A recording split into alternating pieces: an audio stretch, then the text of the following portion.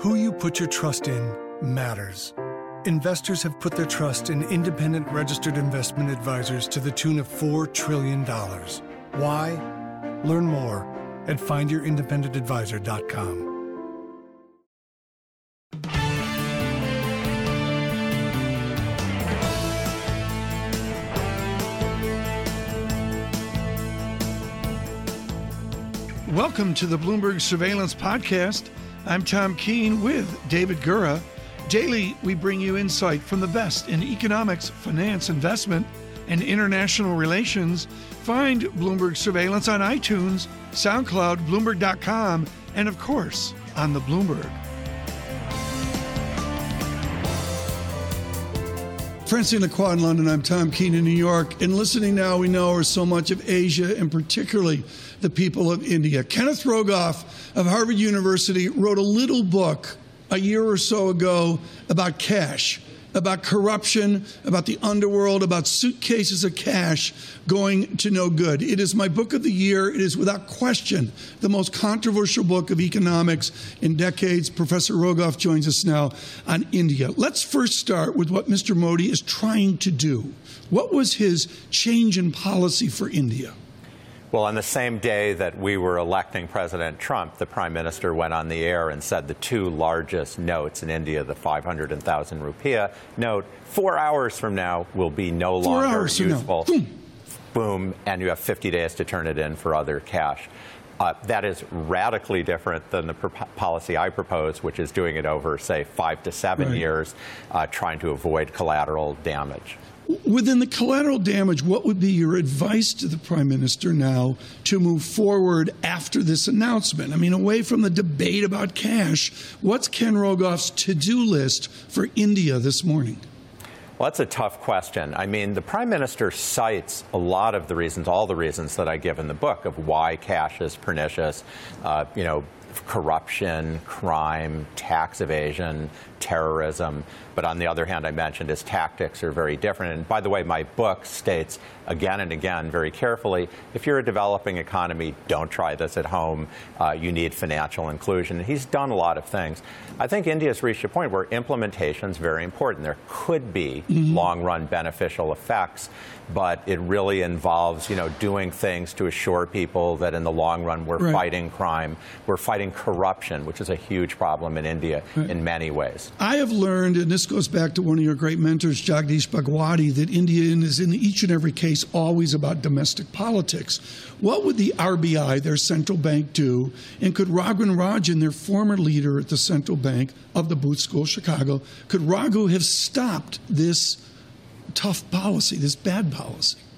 Well, I suspect they were overridden. Initially, when I heard about this, it seemed that the RBI was behind it, a joint, push. Sure. But I think as time went on, we didn't see Governor Patel, the governor who replaced Rajan, speak for a couple of weeks, which kind of made it clear that they weren't. It doesn't mean that they don't agree with the broad idea, but they might not have agreed with the tactics. They might have wanted to do it slowly and gradually, as others, say myself, would suggest.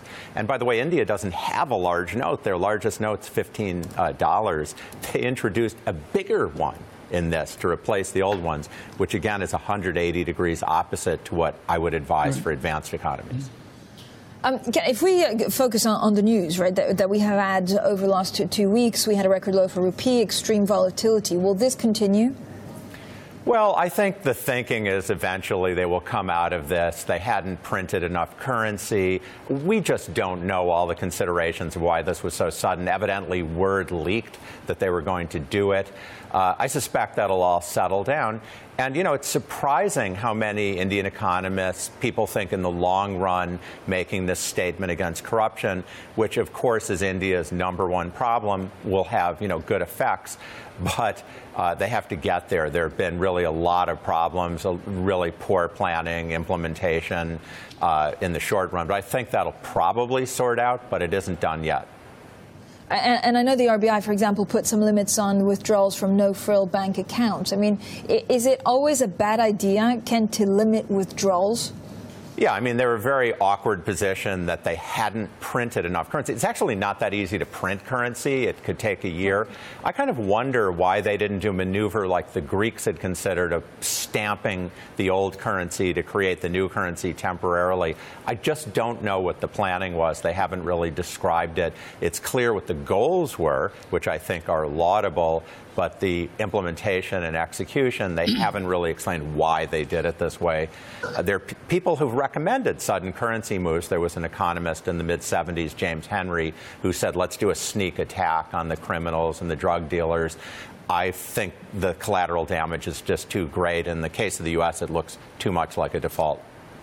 Again, what is the lessons learned? We've seen panics or volatility or whatever you want to call it in other countries, and as long as there's one or two lessons that you don't repeat, then the country will be okay. What's it in this case? Well, it's about implementation and planning. And again, in developing economies, the issue of financial inclusion is huge. In the U.S., it's very easy to cover that. My book explains how to do that. In India, Prime Minister Modi's taken a lot of steps. He's taken biometric data for almost 1 billion Indians, and you can get a bank account if you have that. But they're way away from doing that. Right. This was a very radical step to take. One of the strengths of your book, The Curse of Cash, is you put out front your critics. Ottmar Issing on page 7, Lawrence Summers, your colleague at Harvard, on page 122. The great Issing of Germany, the great Summers of Cambridge, they push back against Ken Rogoff. Describe their caution about the curse of cash in your formula. Well, actually, Larry Summers has come around to be a big champion of getting rid of $150 bills, and that's been fantastic. Ottmar Issing, cites Dostoevsky and says, money has coined freedom. But I think there's a big difference between, getting rid of big notes and getting rid of all cash. I am for less cash, not no cash. Is money a representative of freedom in Mr. Modi's India? Well, it's how a lot of the economy functions. It's transactions. I think he would like, in many steps, the officials are so corrupt. I had a colleague who told me about her father sold an apartment just recently in a rural India. He gets back the deed that lists half the price that he paid because the official was paid off. This is routine business in India. Modi wants to stamp it out. Francine, The Curse of Cash, Ken Rogoff on India. Of course, I'll put this out on social again today. Ken Rogoff joins us now. Cabot Professor of Public Policy, Professor of Economics at Harvard, the author of Tom's Book of the Year, much ballyhooed Book of the Year by Tom, The Curse of Cash. We will talk about that in a little bit, but some news first. Ken Rogoff, good to have you with us. Thanks for being here. Thank you. Good to be here. I'm very curious, and have been asking a lot of people about this, the definition of Trump economics, what Trumponomics is, and here a few weeks after the election, are you any closer to coming up with, to having a definition of what it is? No, I'm not. I mean, also, bear in mind, everybody's watching these appointments and saying, who's he going to appoint? He isn't locked in. This is a guy who made his living by firing people.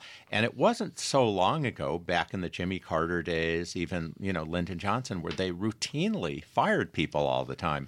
So what I'm expecting is not just to have a parade of candidates. I'm expecting a parade of appointees. He'll have a meeting. He'll have the three guys, shamefully lined there. He'll go, you're fired, or however he says that line. So I think he will recalibrate if he's not happy how things are going. I expect just as he recalibrates his comments, he'll recalibrate his appointees. So looking for some drama there in the appointments, at least not immediately down the line. What power does a president, does a Treasury Secretary, say, have to influence the trajectory of the U.S. economy right now? The Treasury Secretary's power comes a lot from their having the ear of the president. And to the extent they do, of course, they have a lot of influence over legislation, especially with the Republican-controlled Congress. And I've got to say, there's a lot of talk about, well, Trump wants this, Congress wants this, he won't get his policies through. Yes, he will, when he decides what they are. I think in the short run, there will be a honeymoon with the Republican Congress. A lot of them oppose Trump or didn't support him. They'll support him here. They'll give him what he wants and, see how it goes. So I do think we'll see a pretty dramatic stimulus plan. I don't know if it'll be completely coherent, but I think we'll see something very dramatic. All the stuff about the Republicans won't go along with deficits. That's just nonsense. They wouldn't go along with deficits when they're spending spending it on what President Obama wanted. But if President Obama had proposed tax cuts to get deficits, he would have got it passed in an afternoon also. So but exactly what shape this will take, I think, is constantly morphing. There's no doubt about it. We're beginning to hear something of a debate here about the timing of those tax cuts or an infrastructure spending plan, whether or not now is the time to do those things. Do you expect that to be a robust debate in Washington? You mentioned the support he'll likely have from the Republican Congress. Well, I really think he can do whatever he wants to do. We really haven't seen someone come in with this, kind of support for a long time. I'm not, in terms of having Congress and the Senate, it's been a while. And I suspect he'll do what he wants to do. Yes, there'll be debate. There'll be op-ed articles. There'll be complaints. There'll people say that I voted for even though I didn't mean to. I think the infrastructure has bipartisan support. If he can't get the Republicans to support it, he'll get the Democrats to support it. That's something everyone agrees on. We'll finally get it done.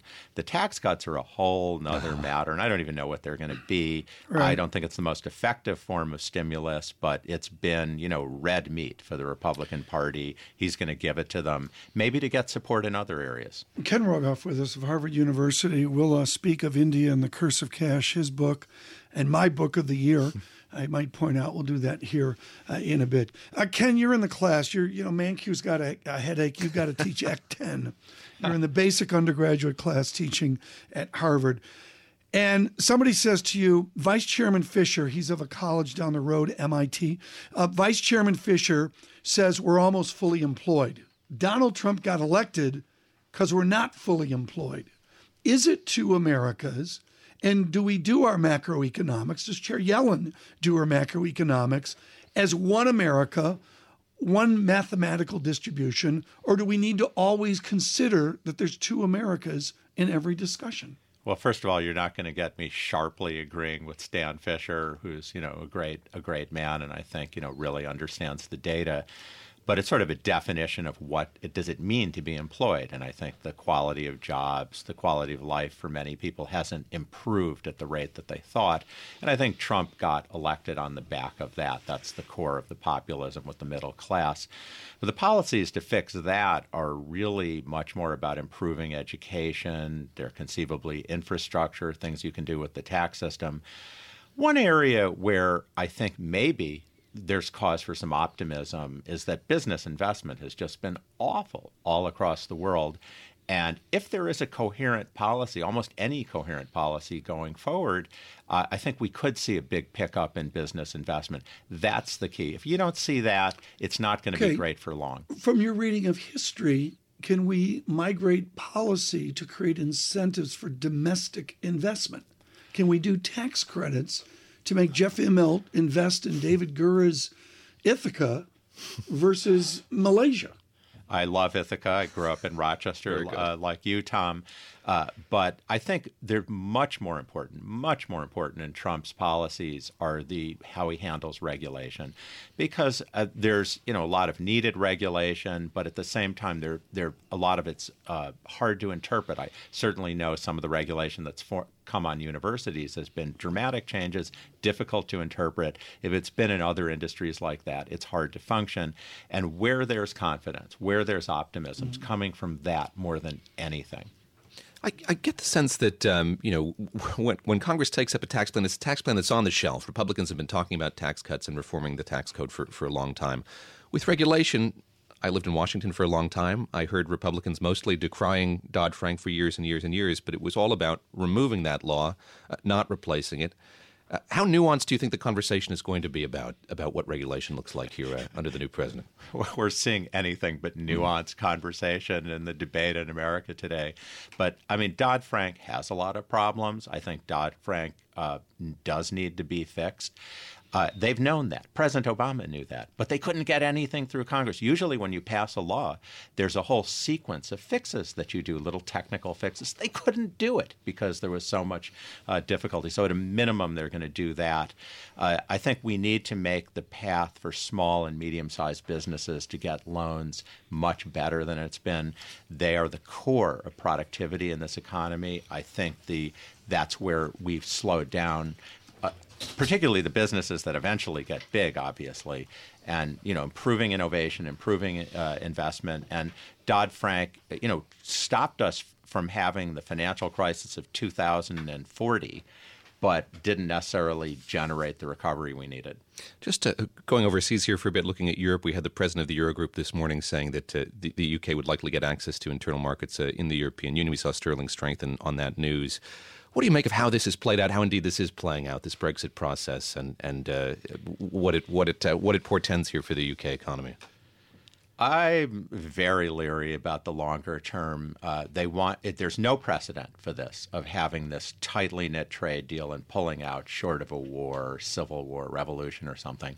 It's not that easy to do. And by the way, negotiating the new treaties is not that easy to do. Usually a trade agreement takes 5 years to negotiate, 5 years to implement, and that's fast track.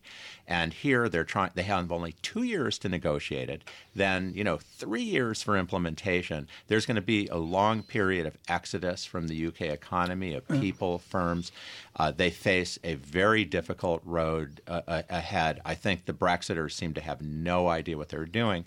I had been assuming they would back down. I'd been assuming there was going to be a soft Brexit, but at least Theresa May, won't brook that. It could all change. I really would hold the possibility that they'll just, pull out at the last minute, though the French seem to be pushing them out the door. Ken Rogoff with us, and because we could go with Professor Rogoff here for 5 or 6 hours, maybe get to the Italian referendum by 10 a.m. Wall Street time this morning. We will not do that. Coming up, what many of you have been waiting for, particularly our listeners in Asia, in India, Ken Rogoff on the history-making efforts by Mr. Modi to limit cash in Indian society. Coming up, Ken Rogoff on the curse of cash. The curse of cash, what did Mr. Modi get wrong in India? He tried to apply Rogoff 101, and you made clear you can't do that in an emerging market. What did he get wrong? Well, the first thing, I don't know if he got it wrong because I don't know all the details, but I view the right way to do phasing out large bills is very slowly to avoid collateral damage. It's not technically easy to do. There are, a lot of people that you heard in addition to the tax evaders and criminals. He did it overnight. He really wanted to lash out. He's very angry about corruption. And, of course, India didn't have any big bills. Their biggest bill was about $15, which is, basically where I'm hoping to end up with countries like the United States and the Eurozone 20 or 30 years from now, by the way, no time soon. And he was taking away these bills that, particularly the 500 rupee notes, $7.50, that ordinary Indians use. One more question on this. What can we learn from Sweden? In your book, you drop in these nations that are affecting your plan. What can the United States learn from Sweden? Well, again, my book is really about the issues with cash and what surrounds it, and there's more than one way to skin a cat. I try to propose something very simple. Sweden does it on many dimensions. You can't easily find an ATM machine in Sweden. There are places in all of the Nordic countries where you might have to go 100 kilometers to find an ATM machine. Well, they were very worried about crime. They stripped cash out of a lot of the banks. They'd had a lot of violent crime. There's a lot of support in society. They also have very, very good mobile person-to-person apps, way more sophisticated than ours. We need to rip up the script. And David Gurry, you're going to help here with us. You had the ceremonial first move at the chess championships, and then Mr. Peter Thiel, did the same thing, I believe, yesterday. We have a newly minted chess champion. A veteran at 26. Is he as good as you were? Is he different? Is it like tennis where we don't even know what the game was? First of all, Carlsen was the champion and defended it. He's just turned 26 years old. As good as I was, he's so much better than I was. I couldn't light a candle to him. He's an incredible player. His Russian opponent put up a big fight. Putin followed it very closely. They couldn't do the Olympics, of course, so they were very excited about the chess match. His opponent played great, but I have to say, when I made the first move, I shook both their hands. Carlsen was smiling and relaxed. Karyakin looked like he was about to be fed to the wolves. Ken Rogoff here, professor of public policy economics, international grandmaster as well. Tom. Yeah, David Gurr and I played chess. It was embarrassing. He beat me in 7 moves. David? When you watch matches like these, when somebody who is skilled at chess, who's played chess for a long time watches, is it for pure enjoyment, or is he or she learning new opens, learning new moves. How does one watch a match like this? I mean, watching Carlsen is just such a pleasure. He manages to press in these creative ways. He wins positions where Bobby Fischer, who arguably might have been the greatest player of all time until maybe Kasparov and Carlsen. I mean, Bobby Fischer would have given me a draw, whereas Carlsen's just starting to go to work. And it's just beautiful. And his opponent, by the way, was incredibly creative. He defended positions where he looked like he was dead, and he did these risky, creative things. It was a really fantastic match. What's your sense of the health of the game these days down at the Fulton Market Building in Lower Manhattan? They had a VIP lounge. This was streamed worldwide. How do you gauge the interest in chess right now? I mean, the interest in this match was just phenomenal. You have to remember, chess is an online game, even more than, say, football is a TV sport. So they had, certainly millions of people just watching every move online, paid subscribers. And then it was shown live on television in many countries, and particularly Russia. Red Square was just filled with people like it was New Year's Eve watching the game. It's still very, very popular. It's interesting, despite computers coming in, chess is as popular as ever. And just very quickly, this lasted many weeks. How are these matches structured? Well, I mean, I just say the physical component is very, very important. Carlsen always has trained physically, and this was really the first time he came up against an opponent who was in the kind of shape he was in. Think of taking a 6-hour exam every day for several weeks in a row. It's going to grind anybody down. Plus, you got to study for the exam. Let's not forget. So there's a huge physical component. Carlsen typically tears people up in the 5th and 6th hour, and this guy Yergin was just right with him. We're going to have to leave it there. Ken Rogoff, thank you. Thank you. Just superb. The book, my book of the year. Read it. It is controversial. The Curse of Cash. Daniel Yergin, next. This is Bloomberg.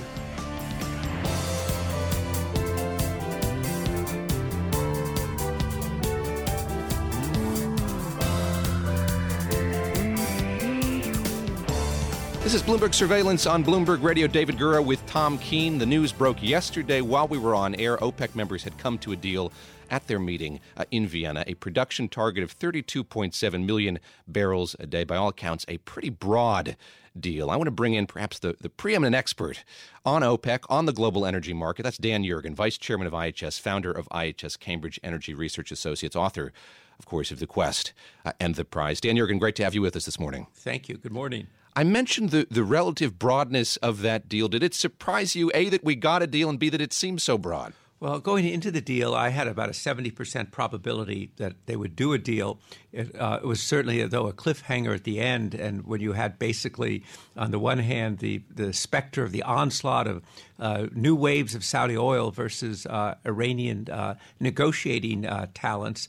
But at the end, I think self-interest prevailed among all these countries, and there was enough wiggle room in the deal that everybody could claim a victory. We were talking about OPEC, of course. We were also talking about Russia, not a member of the cartel. Explain why Russia was playing such an outsized role here in these deliberations. Well, since the late 1990s, OPEC has tried to, back then too, to bring Russia into sort of solving the market problem at that point when there was a collapse in oil prices, and Russia said they'd go along, but they didn't.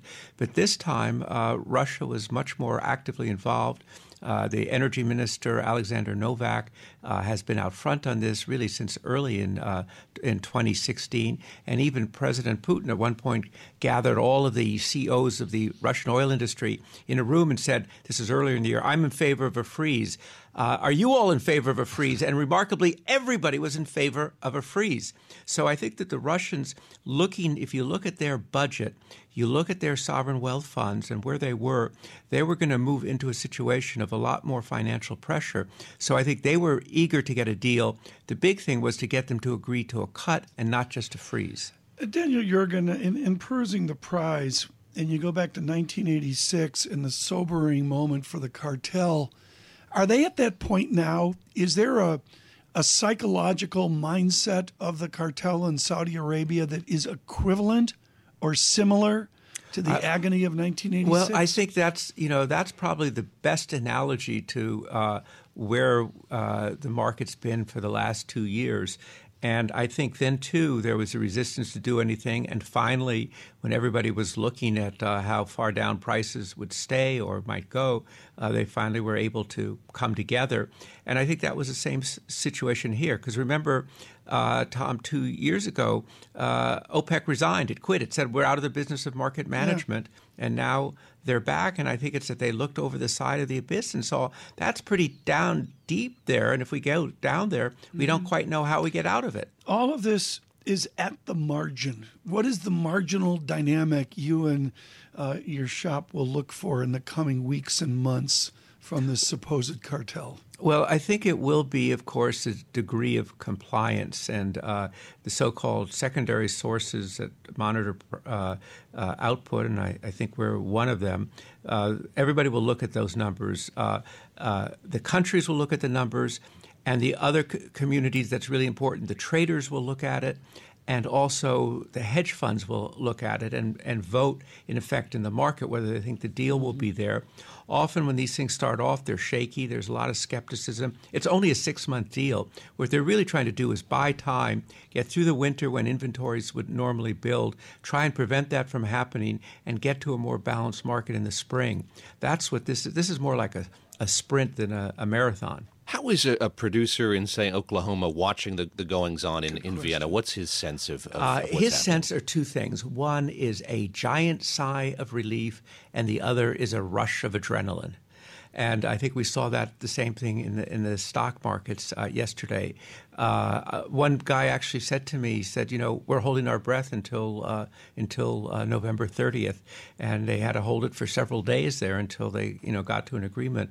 But I think this says that people will feel more confident. They'll be investing. We'll see rig counts go up. And we think, if the agreement roughly holds, and it's only going to roughly hold, it's not going to be a perfect agreement, then we'll see U.S. production turning around and increase by this time next year. We would be rude if we did not speak about the history-making new administration we have. First of all, have you been called by the transition team? Would Professor Yergin, Dr. Yergin, be part of a Trump administration? I don't think so.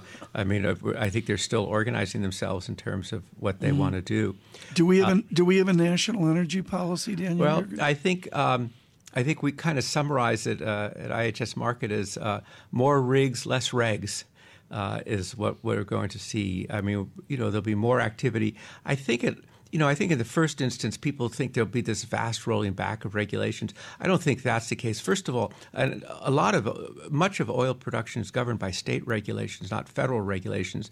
But I think what it does mean is that we're not going to see another wave of additional regulations. I think that's the kind of the going in point.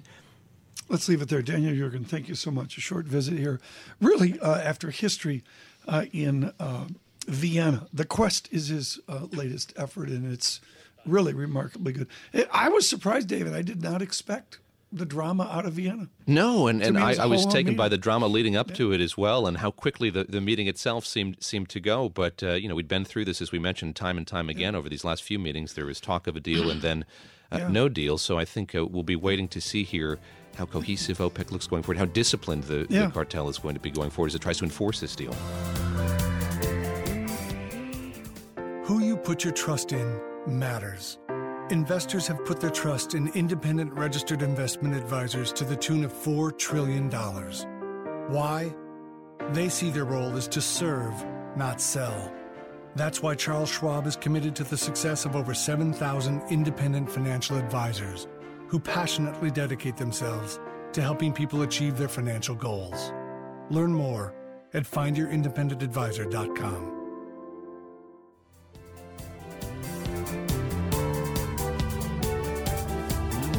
David, I want you to bring in our next guest. We've had Kenneth Rogoff, Daniel Yergin, and now another wonderful guest. But we need to frame this. David, we need to do this right. A little bit of Foggy Bottom game show. When only 3 or 4 candidates, depending on the season, are left, they are interviewed rather than being assigned a task. Executives from various companies interview the finalists and report their assessments to the host. Based on the interviews, a boardroom meeting and firing takes place, leaving 2 candidates. I don't know if that's The Apprentice as described in Wikipedia, or if that's our selection of the next Secretary of State. And many of us saw CNN correspondent Jim Acosta's photograph from Jean-Georges the other night of Donald Trump sitting with one Mitt Romney, former governor of Massachusetts, former presidential candidate as well. Nicholas Burns here, a professor of the practice of diplomacy at the Kennedy School of Government at Harvard University, joining us here in New York. Is Mitt Romney the forerunner here? Who else is in the running here? Who else are the finalists? Well, Mitt Romney's certainly one of the finalists. You also have David Petraeus, very, very smart, experienced general. And you have Senator Bob Corker, the chairman of the Foreign Relations Committee. All these three people have in-depth international experience, especially General Petraeus. All of them are mature people of even temperament. All of them have credibility, both here and also overseas. And so I think that it's okay. That's the ambassador phone. Right. We only let ambassadors have their phone on in the studio. Right, Red Sox red. Yeah, right. Exactly. That's exactly what it is. But if you think about it, Donald Trump is going to be the very first president in the history of the United States, our 45th, with no prior public experience, political experience, military experience. He's going to need a lot of help. He's a smart guy. He's obviously succeeded in New York in real estate, but international politics is a very different game. And so I think any one of these three would center him, give him the credibility he needs, and I think make up for some of the one-dimensional nature of the current national security appointments. General Flynn's a very smart guy, but he's a military officer who's been a counterterrorist person. Sure. You need someone who can think broadly and act broadly globally. Is that message getting telegraphed to him? We saw his pick for Treasury Secretary, Steve Mnuchin, a loyalist, somebody who ran his campaign finance operation. Are you worried here that message that he needs to pick somebody with a lot of experience in statecraft is not going to get the job? I'm not sure any of us know, because all that matters is what's in the mind of Donald Trump. But this team of rivals thing, it wasn't just Barack Obama and Hillary Clinton. It was Lincoln, of course, with appointing Seward as Secretary of State. I think it makes sense for this government. I come from a world, international politics and diplomacy, where experience actually counts for a lot. You know, Trump's going to have to go up against Vladimir Putin, Xi Jinping. These are consequential, very tough people. I want to tie two strands together here, Ambassador. The first one is Joseph Nye, who was just with us, the giant of international relations. Yes, my good friend and colleague. Yes, and adamant about a strong America exceptionalism. The negativity of America is unfounded. And then I want to tie in the massive miscalculation of all to how weak Russia was when it collapsed. Our intelligence there really wasn't, I believe, that good. Is Mr. Trump and his supporters misjudging the state of America within the international community? I think so. And what bothered me during the campaign was Donald Trump talking down American power, but also Bernie Sanders on the left talking down American power. I see a country, the United States. We are the strongest economy in the world. We're growing, maybe not at China's 6 or 7%, but we're growing.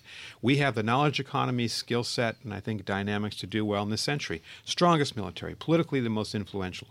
Joe and I will tell you, culturally, the greatest soft power, the greatest cultural attraction.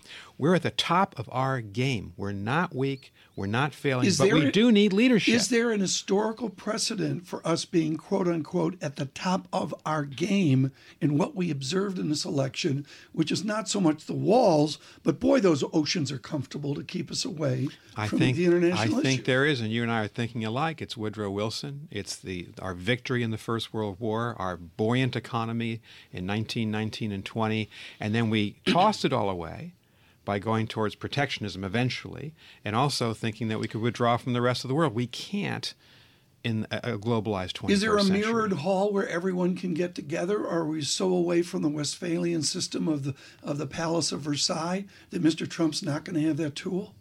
Well, I think hopefully he gets a team around him, and whether it's General Jim Mattis in defense or Mitt Romney or Bob Corker in state, who carefully kind of nudge him towards internationalism. That doesn't mean giving away the story. It means that American economic power and future depends on trade deals. If we walk away from the Trans-Pacific Partnership, that's 40% of global GDP. The Chinese will move in with their own highly protectionist for China trade regime, will be at a disadvantage for a generation. We have an opportunity for a free trade agreement with the European Union. It also bothered me that the left, Bernie Sanders and Donald Trump, talked down trade. I think we're a free trade society, and we ought to stick with that. We had the pleasure of speaking on election night. Thank you again for coming in as those votes were being tabulated. And George Mitchell was on the show as well. And I was thinking, is there an opportunity here diplomatically for there to be someone like a special envoy to Russia to bridge this relationship? Is there a need here to focus more doggedly on improving that relationship with somebody in a capacity like Senator Mitchell had in the past? Well, there's so many people you could choose for that. Former Secretary James Baker, Condoleezza Rice, Robert Gates. But here's the deal.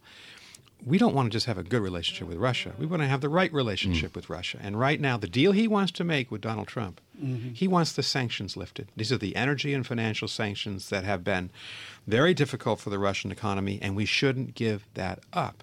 Because if we give up the sanctions, these are European Union, Canadian, American sanctions, then Putin, his stealing Crimea, his division of Ukraine, is rewarded. And that's the bad signal to send. So if Trump should not be looking for a deal. I think that Putin responds to strength and conviction. He's that kind of a guy. He takes advantage of weakness. And so the right strategy for Trump and his new Secretary of State is tough-minded, align yourself with Angela Merkel, keep the sanctions on. The EU will vote on this in the next 10 days, and then wait for Putin to crack. So sometimes diplomacy is just not making deals; it's being strong and protecting your interests. Let's go back to Roosevelt. How does Nick Burns show the flag over the next 4 years? First of all, I think we're going to have all generals in the cabinet the way we're going. But are there too many generals being involved? How do we show the flag as a nation to the rest of the world? So, obviously, if you can get someone like Jim Mattis to be defense secretary, that's a good thing for the United States. But you don't want to have a cabinet that is primarily in national security, military in nature, because you do have civilian control, this tradition of the United States, over the military. And people from civilian life, whether it's a diplomat like Condoleezza Rice or a politician like Mitt Romney, should Secretary Rice be spoke? This is too important. Should Condoleezza Rice step forward to provide leadership? Well, I want to get you in trouble here. She's a very close friend of mine, so don't get me in trouble. I think she's very happy where she is. That's not what I asked. Should she step forward and provide leadership to America? Well, she is stepping forward in a lot of different ways to provide that leadership. But, the President of the United States is the one who has to call, and he's not going to call. He's already made it clear there are 4, as they say, reality TV jargon, finalists. I think this campaign, by the way, this selection process has been too public. It's demeaning to the people who won't make it. We've never had this before in either Republican or Democratic administrations. Not the right thing. Thank you for visiting. Nick Burns with us, Pleasure. former ambassador to Greece, among other services to America's international relations worldwide. This is Bloomberg.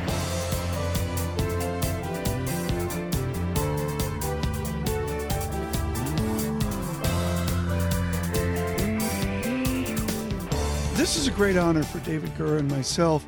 We spoke with Kenneth Rogoff earlier on his economics and had what a privilege to speak to Ken Rogoff about chess and his thoughts on the recent tournament. He is the U.S. chess champion, Fabiano Caruana, who joins us right now. Fabiano, good morning. Morning. Thanks for having me on. Well, it's wonderful to have you on. I want to go to David Gura's Park Slope, Brooklyn. You moved from Miami to Park Slope, Brooklyn years ago, and you had the privilege of a giant of chess as your first coach at age 5 or 6, Bruce Pandolfini. All of us have read Bruce Pandolfini. What was it like as a child to work with Bruce Pandolfini? Just growing up in the chess scene in New York and working with Bruce was great because there's so much history behind it. He's worked with a lot of fantastic players. He commented on the 1972 match between Bobby Fischer and Boris Spassky when he was just coming onto the scene. And he has a very patient style, which is great for a young up and coming chess player. He kind of nurtures talent, which helped me a lot. And he's never harsh. I guess you've probably seen the movie Searching for Bobby Fischer, where Bruce is portrayed by Ben Kingsley. And he's very different from how he was portrayed in that movie, although Ben Kingsley did do a great job as well. You know, my daughter goes to school at the school where you had your first chess lessons, and I marvel at how young the kids are. They're playing chess when I go to pick her up. There's a sense here that there is a gift for chess. There are chess prodigies, but this is hard work, and there's a lot of practice, a lot of work that goes into becoming a great chess player. Ken Rogoff told us that this morning. Talk a bit about how you made that jump from somebody who was interested in the game, indeed good at the game, to one of the greatest in the world. Well, I think in the United States you have an enormous amount of very talented young players starting chess at age 5, 6. I started when I was 5 years old, and there was a large group of kids who were as talented as me or more talented, and most of them became grandmasters, very top players, but didn't stick with it. Moved into academics and chose other paths, while I basically played chess professionally from the age of 13, 14, and chess has always been the main focus for me. So I think if you take a young player with some talent and put them in a strict chess environment of playing and studying chess constantly, then there's a good chance that they will reach the top of chess. The chess playing, the chess following world has been focused on Lower Manhattan here over these last few weeks. Magnus Carlsen winning the World Chess Championship. There was a VIP room there. A lot of people watching these games, these matches, indeed, from around the world. You've played him before. Tell us a bit about his style, what he's like as a player. Well, Magnus is a player who, when he gets a better position, even a position where the advantage is maybe not visible to most people or extremely minuscule, he tries to nurture that advantage and slowly turn it into something which is more tangible and enough for a win. And he does that over the course of many hours. He might play a 7-hour game trying to turn what looks like nothing into something and eventually win the game like that.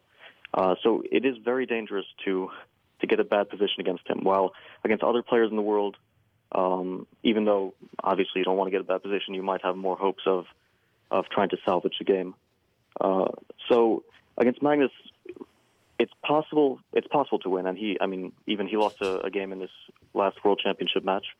So I have beaten him several times, but it really requires that you go for the throat, that you don't be afraid of him, and that you don't try to, let's say, go into a defensive mode when he might slowly strangle you, and you try to get him from move one. We are honored. Fabiano Caruana, thank you so much. He is the chess champion of the United States, and of course, I urge you to look at all the different coverage of what we saw. What a great privilege to have Ken Rogoff and Fabiano Caruana on Bloomberg Surveillance on the same day on chess. That's what the youngest does, David, when we play chess at home. She goes for the throat. She's tough. She's known to move. All of a sudden, you look away at the Red Sox or whatever on TV, and one of your bishops is gone. She's 3 moves ahead. I'm just she's taking she's taking pieces off the board. Struck by what Fabiano said there, and Ken Rogoff as well, just about how long these matches can be, 6 or 7 hours, and the physical rigor, the strength required to play a match like that. Pretty extraordinary. Well, it's great. This is why we do the show. This surprises folks of dealing with this and dealing with Bob Moon as well, chess champion of surveillance as well. He does that when he's not doing the STEM report. He's playing chess out with Michael Barr.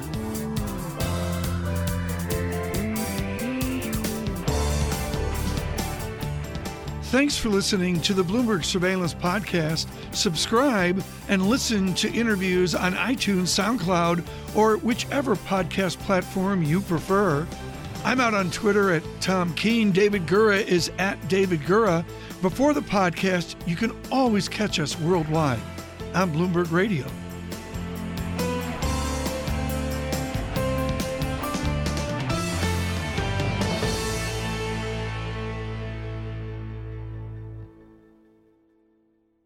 Who you put your trust in matters.